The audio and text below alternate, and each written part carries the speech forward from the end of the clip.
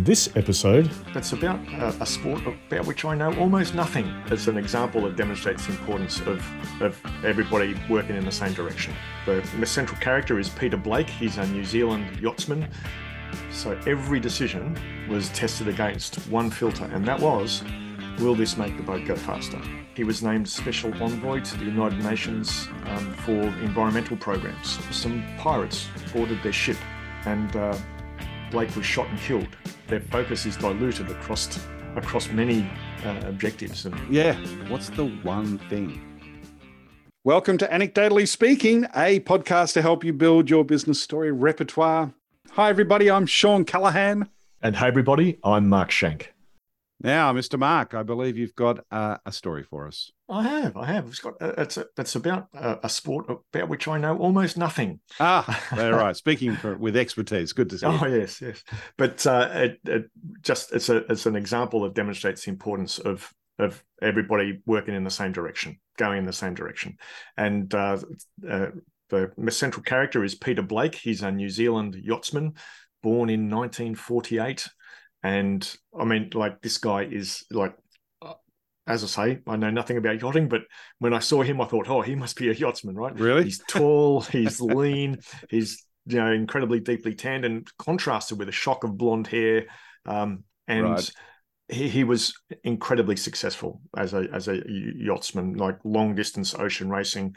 So the Whitbread Round the World race, the Jules Verne Trophy for the fastest round the world thing. Right. And he was, he was a member of the Order of the British Empire or whatever. For his yachting experiences. And then he ended up with a knighthood. He was knighted in 1995. Not least of which because of what he did in 1995. But before we talk about that, in 1992, New Zealand were contesting the America's Cup in San Diego, and the syndicate asked Peter Blake to come in to manage the team, and he was kind of brought in at the last minute. And he realized that all the big decisions had been made, and he couldn't really make much difference. And the New Zealand team got kind of knocked out in the middle stage of the competition, didn't make it to the final. And he decided that if he was ever going to do it again, he would do it right. And so he decided that he was going to lead the syndicate to contest lead the New Zealand syndicate to contest the 1995 America's Cup. And he adopted a single strategy, which was used to guide every decision that was made about the boat design, equipment, crew, tactics, nutrition, training. So every decision was tested against one filter, and that was, will this make the boat go faster? And so that singular focus resulted in New Zealand winning the 1995 America's Cup in a clean sweep. Right? Not only did they win it, they won it 5-0. Right, gotcha. And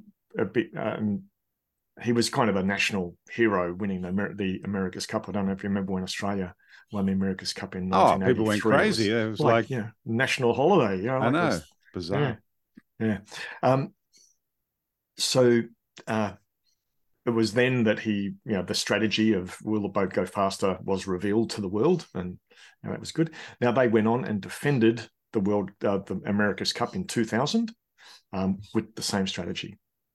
And so, that again is an incredible achievement, because they're the only foreign crew, like outside of America, to successfully defend the America's Cup. And did he go on after that? Like, did he do another session? Well, look, it's actually a very sad story, right? Because he stepped down from the New Zealand America's Cup after they'd won the 2000 America's Cup, because he had always been like a conservationist, worried about the environment, sustainability, etc. And so he'd taken a number of kind of key roles. One of them was with the Cousteau Society, the French Cousteau Society, and he was skipper of one of their ships. And then he was named Special Envoy to the United Nations for environmental programs. Right. And only like 18 months or so after the 2000 America's Cup, he was in the Amazon Delta doing, monitoring global warming pollution for the United Nations. Yeah. And their boat was leaving the Amazon Delta, and they had to clear customs. And there was a big queue, so they had to park overnight. I don't know whether you park a boat, whatever you do with a boat. And anyway, they're at anchor and planning to clear customs the next morning and head home. About 9 p.m., some pirates boarded their ship, and Blake was shot and killed. Oh, and that was it. And so that was pretty sad. So what an ending. So yeah, no, he didn't go on to. He to didn't do go much on. He else. could have done another one. They could have been an amazing third defense. Yeah, he was only 53 when he died. Another interesting postscript about that story is that the British men's rowing, the rowing eights. Yes, right. But they had been like hopeless. Not hopeless, but they weren't competitive in the world scene for many, many years.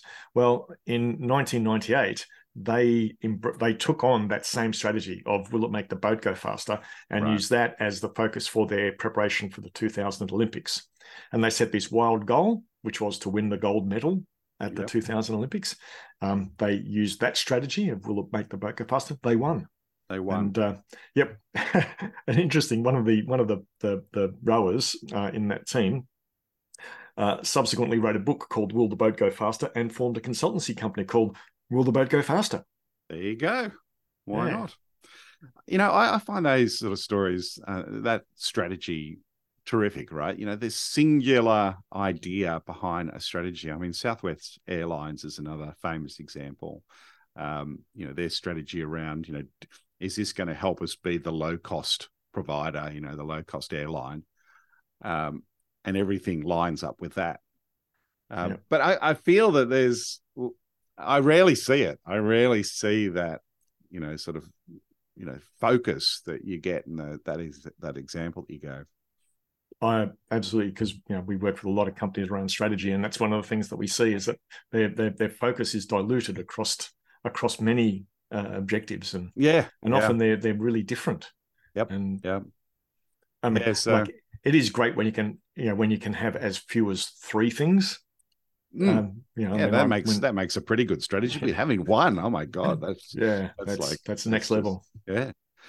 So we should chat about the story. Hey, so I really love me. I like the sort of little depiction of the character, the main character, and I had a nice image in my head of what was his name again? I didn't get his name in my head. Peter Blake.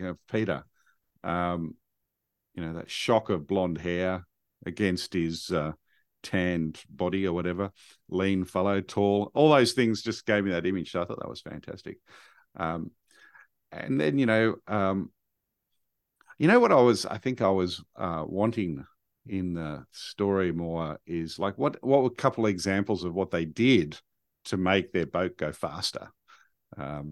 Yes, I'm sure you would have known a couple of those things. Just this sail is much more expensive, but it's significantly lighter, right? And that's going to make the boat go faster, right? Because weight faster. Is it was decisions like that. Yep. And when designing the boat, like crew comforts. Well, do we really need that? Does it make the boat go faster? No, bugger. How long is the event?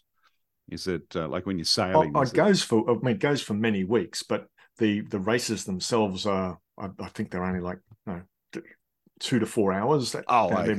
They're so you're not having to sleep in or anything like that particularly. 2 to 4 hours worth. No, it's not like it's all hands on deck. On the Whitbread or the ocean race where you are going around the world and it takes several months, many months. Yeah. So I really like. What do you like in the story? What do you like telling in that story? Well, the thing I like is that how he realized that from the 1992 experience that he didn't have the opportunity to make a difference because all the decisions had been made, and then when he did have the chance, he made every decision filtered against that one criteria. So I like that 1992 experience where it kind of sets up the scene for him to really. I just got this picture of him, like, I don't know, just going, yeah, we're going to do this, and if we're going to do it, we're going to do it right. Yeah, right. Do you think he was actually on the boat in the race? Was he one of the racers? Good question. Yeah, I don't know. Just being such a good sailor, I mean, he would be hard to keep him off the boat, I would say. Yeah, don't know the answer to that one. Yeah, okay. I mean, in terms of how you'd make it a better story, is there anything that exactly having those one of the things that I always think about, and how do you make a story better, is what questions do people have? Yeah, right. And so those two questions that you've got, that's how you would make it better. Yeah, right. Examples of the thing, specific things they did. Was he on the boat? I just think that's a really useful question. What do you want? What do you want to know about this story? One of the things you did in the telling of that story is you made a really clear topic. We've talked about this yesterday. For many years we call this the relevance statement. So why is this relevant? But it seems a little bit overly complicated phrase. So we thought, well, actually, it's just the topic, right? The topic, yeah. And the topic just keeps the whole thing in line, and you're not going off and telling, extraneous bits of information. You're just trying to tell the story that helps you make the point or is within the topic that you've set at the beginning. So I thought that was really good. Cool. Well, let's get into where we would put this into practice, right? Yeah. Well, this is a really good story to have when working with teams around strategy, when they're thinking about strategy. It's a provocation, isn't it? I mean, imagine if you could throw that to an executive team and sort of say, look, if you could come up with one thing, right? Well, even if they don't get to one thing, but just trying to push them. What's the one thing? Unfortunately, I see organizations sort of going, oh, well, our one thing is customer experience. And I don't know, I've never seen it really. Maybe I don't know if they really believe it. Well, I think that's a really good one. Do they believe that customer experience is the thing, or are they just saying it because they think that's what they should say because everyone else is doing that? Yeah. So anyway, but that using that story as a provocation, I think would be fantastic.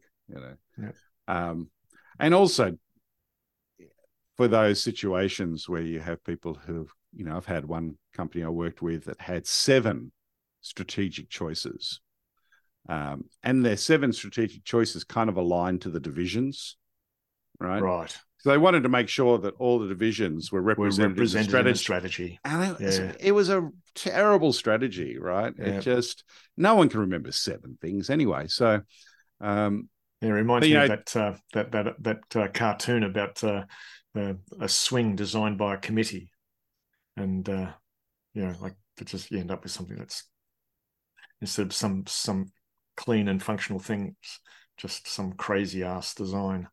So I think there are a couple of good reasons for telling that story. Any other business points you could draw from it?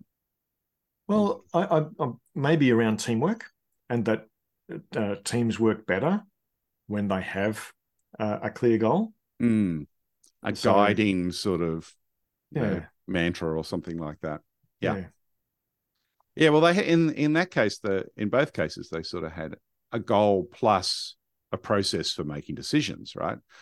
Goal. We're going to win the gold medal, or we're going to win this America's Cup, and then the process. Okay, whatever comes past this, will it make the boat go faster? I think it's just one of those clarifying questions, right? So, very good. And it also about ease of decision making and speed of decision making. That clarity allows you to make better decisions and faster decisions. Yeah.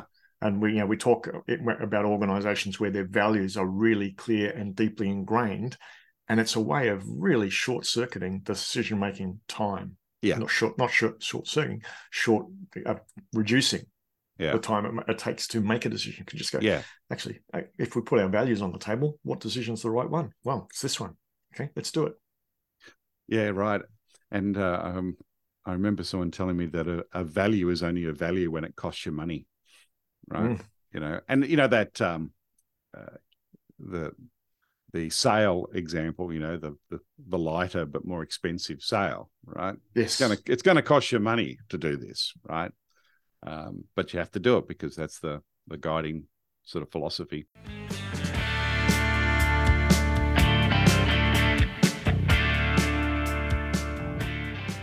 Cool. Okay. Well, let's come up with some scores for this baby. All right. Well, I led the show, so you get to go first with the scoring. Yeah, I think for me it's a solid 7 out of 10. Okay. Yep. Well, I love it. I'm giving it an 8. An 8. Okay. Yeah. Fantastic. Well, there you go. And not just because it's just your story. Not just because it's my story. Although obviously that's an influence, but because I just think that this is simple and powerful. So yeah. Easy to tell. And certainly for all our strategy work, it'd be one that's going to be told often, I would say. Yeah. Fantastic. Okay, I think that's it. Anything we need to share with our listeners, Mark? We've got an event coming up, don't we? Or they've only got a very short time left. And we're launching our Story-Powered Leadership program. Yep. And so we've got programs starting on the 10th of October. And these are virtually delivered, so you can join them from wherever you are on the planet. But 10th of October and 17th of October. Okay, fantastic. And if you want to know more, www.anecdote.com/events will get you in the right place. Excellent. Okay, thanks everyone for listening to Anecdotally Speaking. And of course, tune in next week for another episode of How to Put Your Stories to Work. Bye for now.